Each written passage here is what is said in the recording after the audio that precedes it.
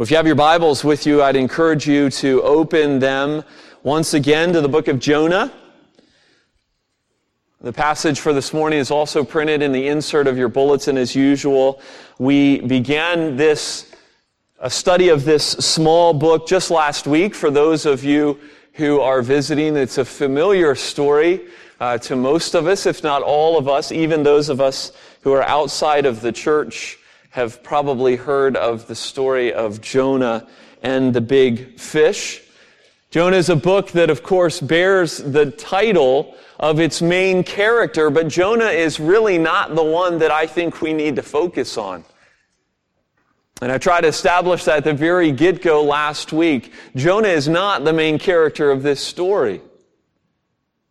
God is the main character of this story. Sure, Jonah makes these decisions. Decisions that we looked at last week are just decisions that flow from one who naturally runs away from God, right? And that was one of the first things that we looked at last week, is that we are naturally those who run away from God in some manner. Some of you may have been running from God for years. Some of you have simply run from God in small ways this past week as you have given in to your flesh. We run away from His Word. We run away from His desires, His demands, His presence. But we were reminded last week that in spite of those decisions that Jonah makes, bad decisions, God's compassion pursues this man. God's compassion pursues us. And that's a wonderful thing for us to be reminded of as natural runaways. For all of you in this room, even those, as I said, who don't know and love the Lord Jesus, God's compassion has pursued you. It is pursuing you. In fact, if you're here this morning and you don't know the Lord Jesus, God has pursued you into this place. That's why you're here. And so the question came to all of us, those who are running in blatant rebellion or those who are running in small ways every week. What will we do? What are we called to do? We're called to trust. We're called to trust and obey.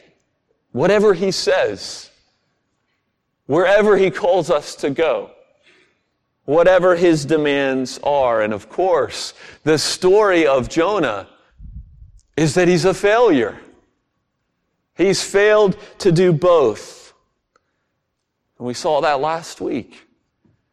And so where we find ourselves today, in this second chapter of Jonah, in this next chapter of this story, is a call to return.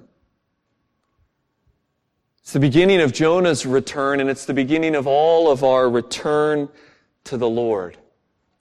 So listen as I read. This is Jonah. We're going to start with the last verse of chapter 1, a verse that actually begins the second chapter in Hebrew, but for some reason our English translators years ago divided the chapter in this way, but chapter 2 actually begins with verse 17.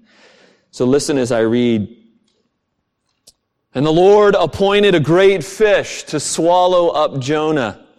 And Jonah was in the belly of the fish 3 days and 3 nights. Then Jonah prayed to the Lord his God from the belly of the fish, saying, I called out to the Lord out of my distress, and He answered me. Out of the belly of Sheol I cried, for you heard my voice. For you cast me into the deep, into the heart of the seas, and the flood surrounded me. All your waves and your billows passed over me. And then I said, I am driven away from your sight. Yet I shall again look upon your holy temple. The waters closed in over me to take my life. The deep surrounded me. Weeds were wrapped around my head at the root of the mountains. I went down to the land whose bars closed upon me forever. Yet you brought up my life from the pit. O Lord my God. When my life was fainting away, I remembered the Lord, and my prayer came to you into your holy temple. Those who pay regard to vain idols forsake their hope of steadfast love. But I, with the voice of thanksgiving, will sacrifice to you. What I have vowed, I will pay. Salvation belongs to the Lord. And the Lord spoke to the fish, and it vomited Jonah out upon the dry land. This is the word of the Lord. There are many different ways that we could come at this passage, this next chapter of Jonah's story, but I want us to focus really, as I studied and thought about this passage this week, I really want us to just focus on one primary truth that I think this passage reminds us of and encourages us in. And it's this: the return to God begins and ends with God. Let me repeat that. The return to God begins and ends with God. As much as we love these kinds of stories, this isn't a story about a man who is down and out, who is crawling out of his circumstances, pulling himself up by his own bootstraps. No, this is a story about a God who is at work. God is the focus of this story.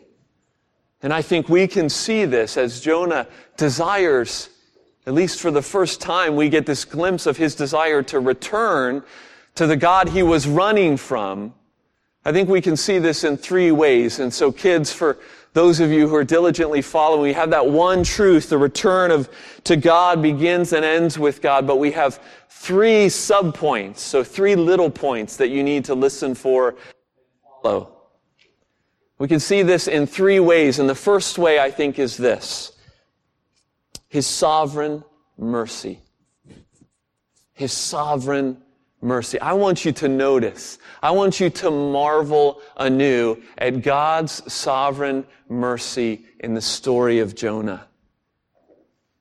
See, if the story of Jonah were a TV miniseries, where we stopped last week at the end of verse 16 is a fitting cliff-hanging scenario. Right, we talked about the story last week. The preacher on the run has been tossed overboard. As his fate lies unknown, the men on the boat, they seem to be transformed, or at least there is the beginning of transformation. Their frantic cries to whoever would listen, to whatever God would turn its ear to them, have been replaced by vows and sacrifices to Yahweh, to the one true God, as He has shown them that He is the Lord of the sea, that He is the Lord of the earth. It's an amazing story. It's even greater irony that these pagan men who have been spared give praise to the God who has spared them. A further hint that God's sovereign grace is intended to go beyond the nation of Israel. That God's sovereign grace is for the nations. But what about Jonah? Is there mercy left for a rebellious runaway prophet? Or is he just getting what he deserves? End of story. We could end it that way.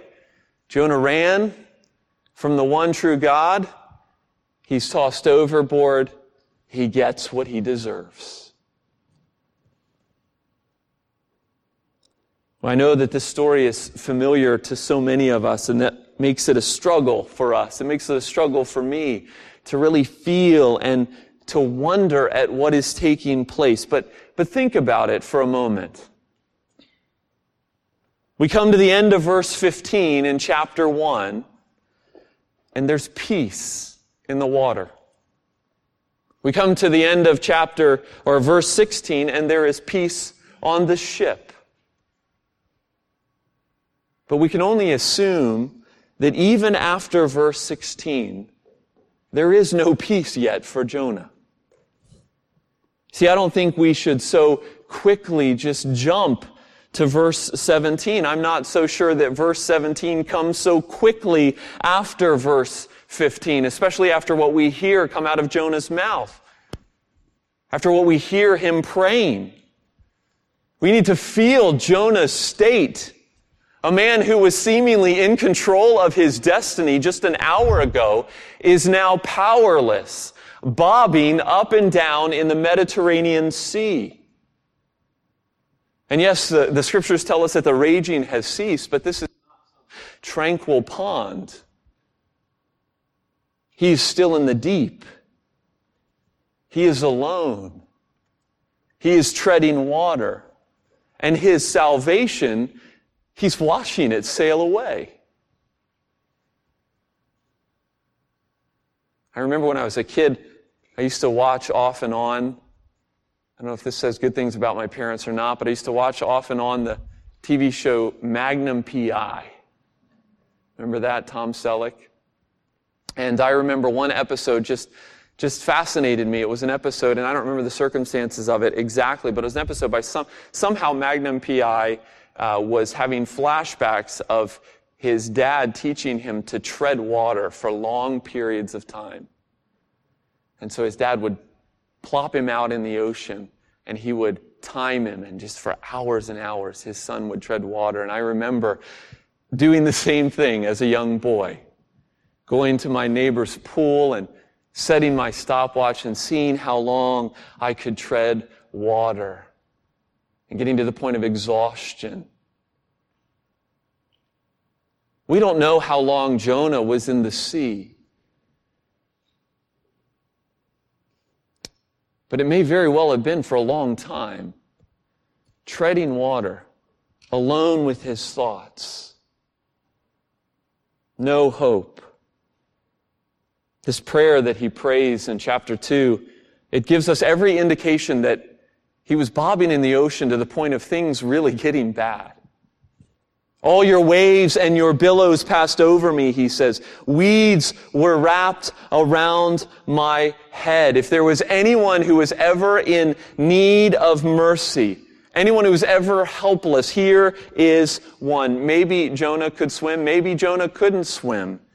We don't know the circumstances. What we do know is that grace and mercy in the most unlikely of places is going to come to Jonah.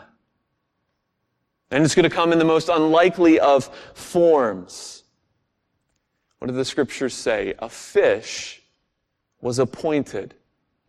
A fish was appointed. And there's something right there in that picture for us, I think. And it's this, that grace and mercy doesn't always look like we think it ought to look like. Certainly we think, surely this is not grace and mercy. Another ship would be grace and mercy with a warm blanket and a hot cup of tea. But Jonah says, through this prayer that he prays, there's no doubt that for Jonah, the fish is his deliverance.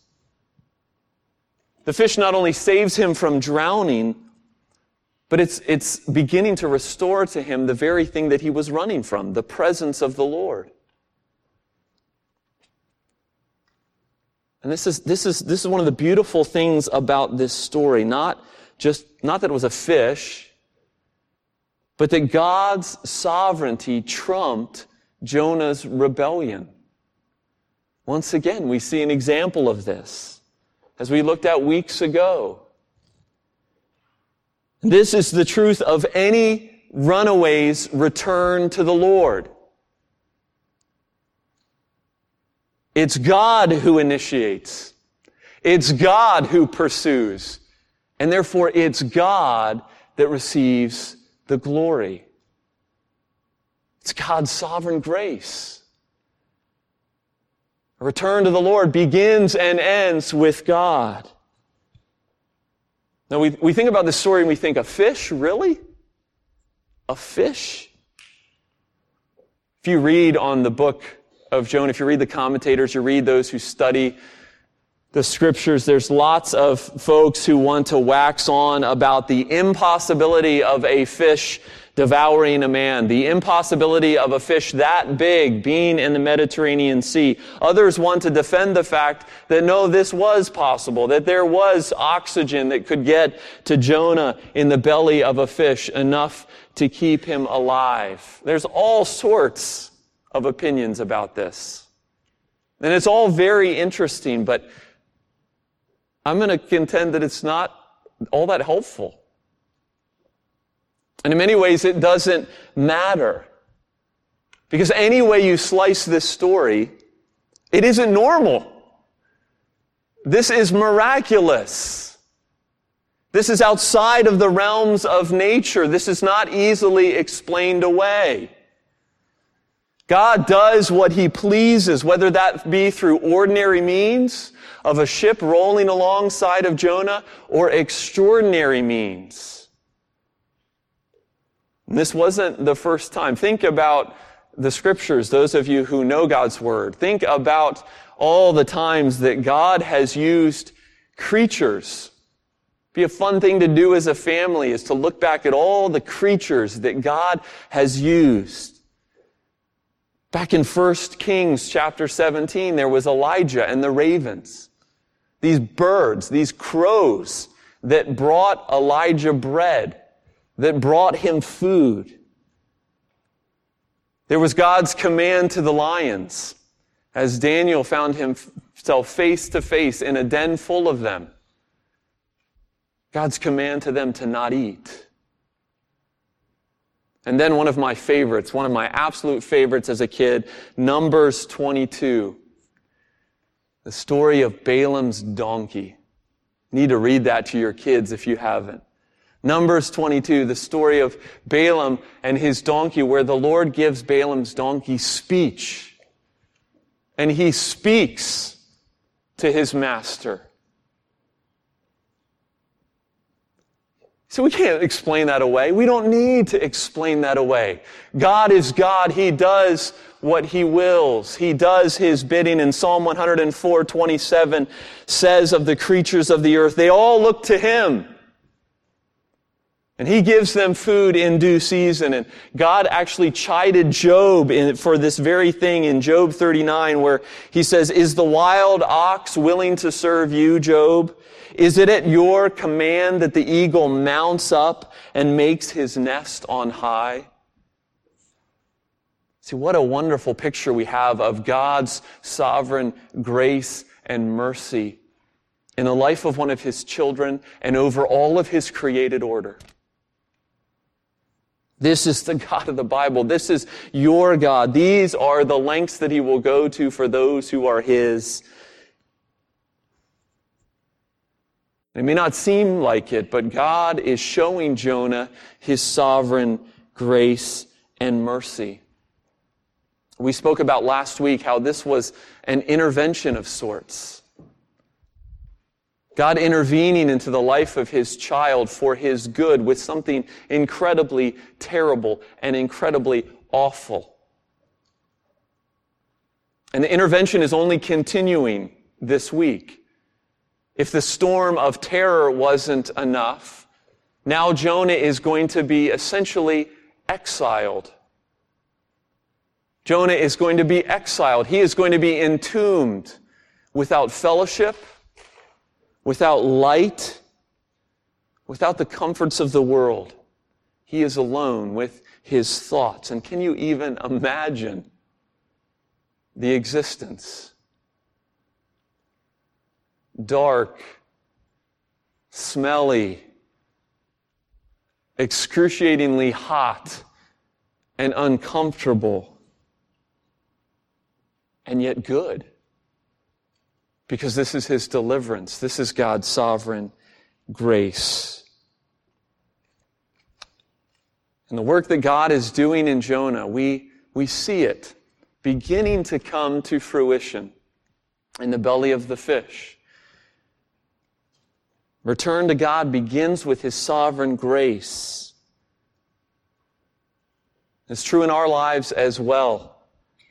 It's true when we're lost in our sins, we're hopeless, and we're willfully choosing a path of destruction. Many of you remember those days, and God's sovereign grace intervened in your life and set you on a path of life. And it's true for His children. When we wander from His paths and His precepts, He calls us back home. Maybe not the way we think He ought to call us back home, but He calls us back home because Paul declares in Romans 8, that great passage, who shall separate us from the love of Christ? Neither death, nor life, nor angels, nor rulers. Nothing will be able to separate us from the love of God. Jesus says in John 10, I know my own, and no one will snatch them out of my hands. This wonderful doctrine of perseverance. The Lord has shown you a love that will not let you go. However you've run, or whoever in your life is running right now, and you're grieved because they're on the run, remember, a return to God begins with His sovereign grace. Pray for that. Marvel at that. Trust in that. Well, that covers the first verse. They all won't be that long. We come to this prayer, the bulk of this passage in Jonah chapter 2. It's a significant slowdown, I think, from the fast pace that we've been on through the story. Suddenly we're confronted with this poem. After all this gripping action, it's essentially a psalm. It's a psalm that gives us a glimpse of Jonah's heart and what God is beginning to do in the heart of Jonah, but it also gives us a glimpse, I think, of something we can learn about prayer, something we can be taught about prayer. And the first thing I want you to notice as we kind of transition from the sovereign grace aspect of the return of God, just notice the fact that finally Jonah is to the point where he's willing to pray. I mean, that's a good thing. The captain was trying to get him to pray on the ship, and he was unwilling to do so. So just the fact that he's willing to address God is a good thing. The Lord is bringing him to the end of his rope, and his prayer begins to reveal this brokenness and this desperation that he has felt in a greater way than he's ever felt before. And it's here that Jonah begins to show us this proper response to God's sovereign grace. He worships as he prays. I just want to walk through the prayer just a bit, draw your attention to it as we walk through what Jonah says and the things that he highlights as he delights in God's deliverance, as he delights in His sovereignty. Verse 2, he describes Sheol. Out of the belly of Sheol I cried. Sheol is this word that's used in the Old Testament to describe the place of the dead, and we might say that indeed Jonah has received this near-death experience. In some ways, Jonah's prayer is a foxhole prayer. He's panicked, and he's crying out to the only one he knows who can help. And in verse 3 and 4, he acknowledges the fact that it is God who cast him overboard. It is His waves. Notice that. It was the Lord's waves and billows that were washing over him. God sent these things as part of His sovereign grace and mercy. Verse 4, he laments that this was not what he desired, even though this is what he was pursuing. He wanted to be rid of the presence of God, and yet he needs the presence of God. He longs for the presence of God. And then verses 5 and 6 describe this descent that really began way back in chapter 1 of verse 3 of chapter 1. There you remember it talked about he went down to Joppa. And then in verse 5 of chapter 1, he went down into the ship. And now in chapter 2, verses 5 and 6, he is surrounded by the deep. He descends to the roots of the mountains. And then finally, he goes down to the land where the bars are going to close upon him forever. You can almost see Jonah sinking, literally and figuratively, sinking. Seaweed wrapping around his head as he sinks to a watery grave. No doubt Jonah has come to the bottom of the barrel, we might say.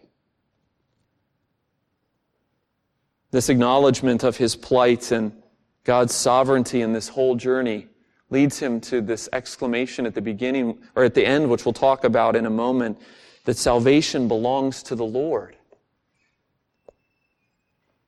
But before we get there, there's another aspect that I want us to see, not just that God is working through these circumstances, but I want us to see what this prayer can teach us. A return to the Lord begins and ends with God. It begins with His sovereign grace, and it continues with His Word. That's the second thing, the second subpoint. It continues with His Word. For this is a prayer of Jonah that is not just steeped in desperation and in need for deliverance. It is a prayer that is steeped in the very words of God Himself. Some of you have likely picked up on this.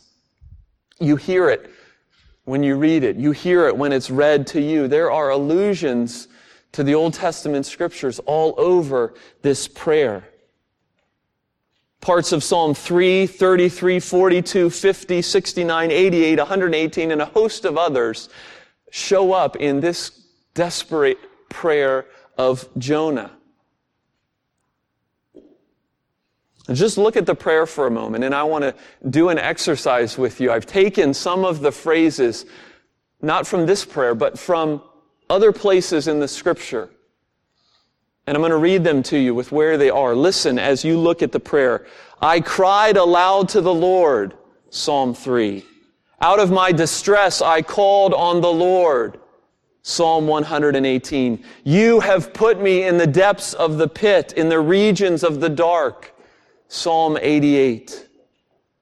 All your breakers and waves have gone over me, Psalm 42. I have said in my alarm, I am cut off from your sight. Psalm 33. The waters have come up to my neck. Psalm 69. Offer to God a sacrifice of thanksgiving. Psalm 50. Salvation belongs to the Lord. Psalm 3. So that's beautiful. All these phrases that Jonah is piecing together are the richness of God's revelation that He's already given to His servant Jonah. And why is this the case? Well, number one, because Jonah is one of God's people. These Psalms were part of his experience. They were part of his life. They were part of his worship. And so when he was trying to find words and language that would describe what he was feeling, he went to the very words of God Himself. Bring it up because we need to do the same thing. I think there's something here in Jonah's prayer about prayer that teaches us how to pray. The Lord's not only given us this pattern for prayer in the Lord's Prayer, but He's given us the very words of His servants. His very words, inspired by the Holy Spirit. And when you don't have words to adore, use His words. And when you don't have words to adore, or when you don't have words to describe the desperation of your heart, find the words that describe your heart by way of His Word. You see, His return, Jonah's return, comes by way of the living Word. He loves the Word, God does. He loves to see it residing in you. He loves to hear you crying it out to Him. And so use it. As you return to Him, do so through His living Word. Well, one more thing for us to think on for a moment. Jonah is making strides. He's making great strides. But I don't think he's there yet. He's returning to the Lord. He is. God's sovereign grace has intervened. He's using the living word to express his thoughts and to return. But ultimate salvation has not come yet. There's one thing that's noticeably absent in this prayer. It's any acknowledgement of Jonah of his sin. Did you notice that? There's no acknowledgement of Jonah's rebellion against the Lord. And then there's this verse 8. Verse 8. See, verse 8 seems to reflect, as I read it, it seems to reflect some of the religious superiority that Jonah struggled with at the very beginning of his journey. At the very beginning of his story. It seems to be still lingering. I mean, I can't help but think as he confesses verse 8, those who pay regard to vain idols forsake their hope of steadfast love, that he had those sailors in mind. Those sailors on the ship that he left behind, those pagans who threw him overboard. I can't help but think as Jonah is praying that they, like the Ninevites, they forsake their hope with their idolatry. But I will sacrifice. I will have vowed what I will pay. You see, he had no idea that as he was plunged into the depths, he had no idea that God's compassion and mercy had extended to these sailors. And I think it's evidence, it's lingering evidence that Jonah still doesn't fully get the extent of God's grace. To use a phrase we used last week, it still hasn't sunk down into the marrow of his bones. It's getting there. But he's a work in progress, as we all are. I think you'll see that this becomes more evident next week as we move into chapter 3, but for now the Lord is content with Jonah's declaration, salvation belongs to the Lord, and the Lord releases the fish from his task, and the fish is glad to give up his passenger. But ultimately, this is where it's all headed. This is where it all ends. Ultimate salvation. Jonah, the preacher of repentance, sentenced to death in the depths for disobedience, finds mercy. And he's delivered. And after 3 days entombed in a fish, he will now announce mercy to a people undeserving. But he's not the end of the story. He's only a sign of things to come, for Jesus, the preacher of repentance, will be sentenced to death for the disobedience of others. He will travel voluntarily to the place of death, to Sheol, to the belly. He will be entombed for 3 days in order to accomplish mercy and grace for us, for a people undeserving. It's his work. A return to the Lord begins with his sovereign grace. It comes through his living word. And it results in ultimate salvation, in salvation belonging to the Lord. And so the call to you this morning is to run to what he has accomplished, to marvel at his sovereign grace in your life, to use his word, to return to him for your good and for his glory. Amen. Let's pray. Great Father in heaven, we thank you for these truths from this story. We thank you for your servant, who in so many ways is a mirror of us in his rebellion, in his forgetfulness, in his reluctance to let the wonder and the marvel of grace consume him and seep down to the very core of his being. And yet, even as we make that comparison between Jonah and us, we rejoice that there is a greater comparison to be made.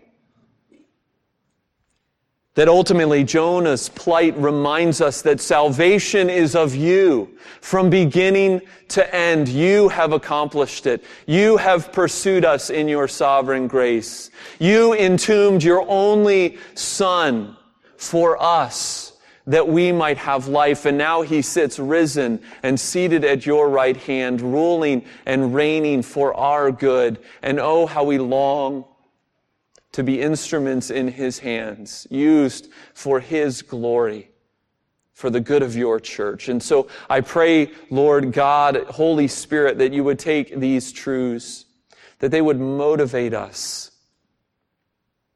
to live by the Spirit, to live in greater awareness and greater dependence upon your grace and your word. Father, we love you, and we thank you for loving us, for revealing yourself to us by way of your word. This we pray in the name of Jesus, our Savior. Amen.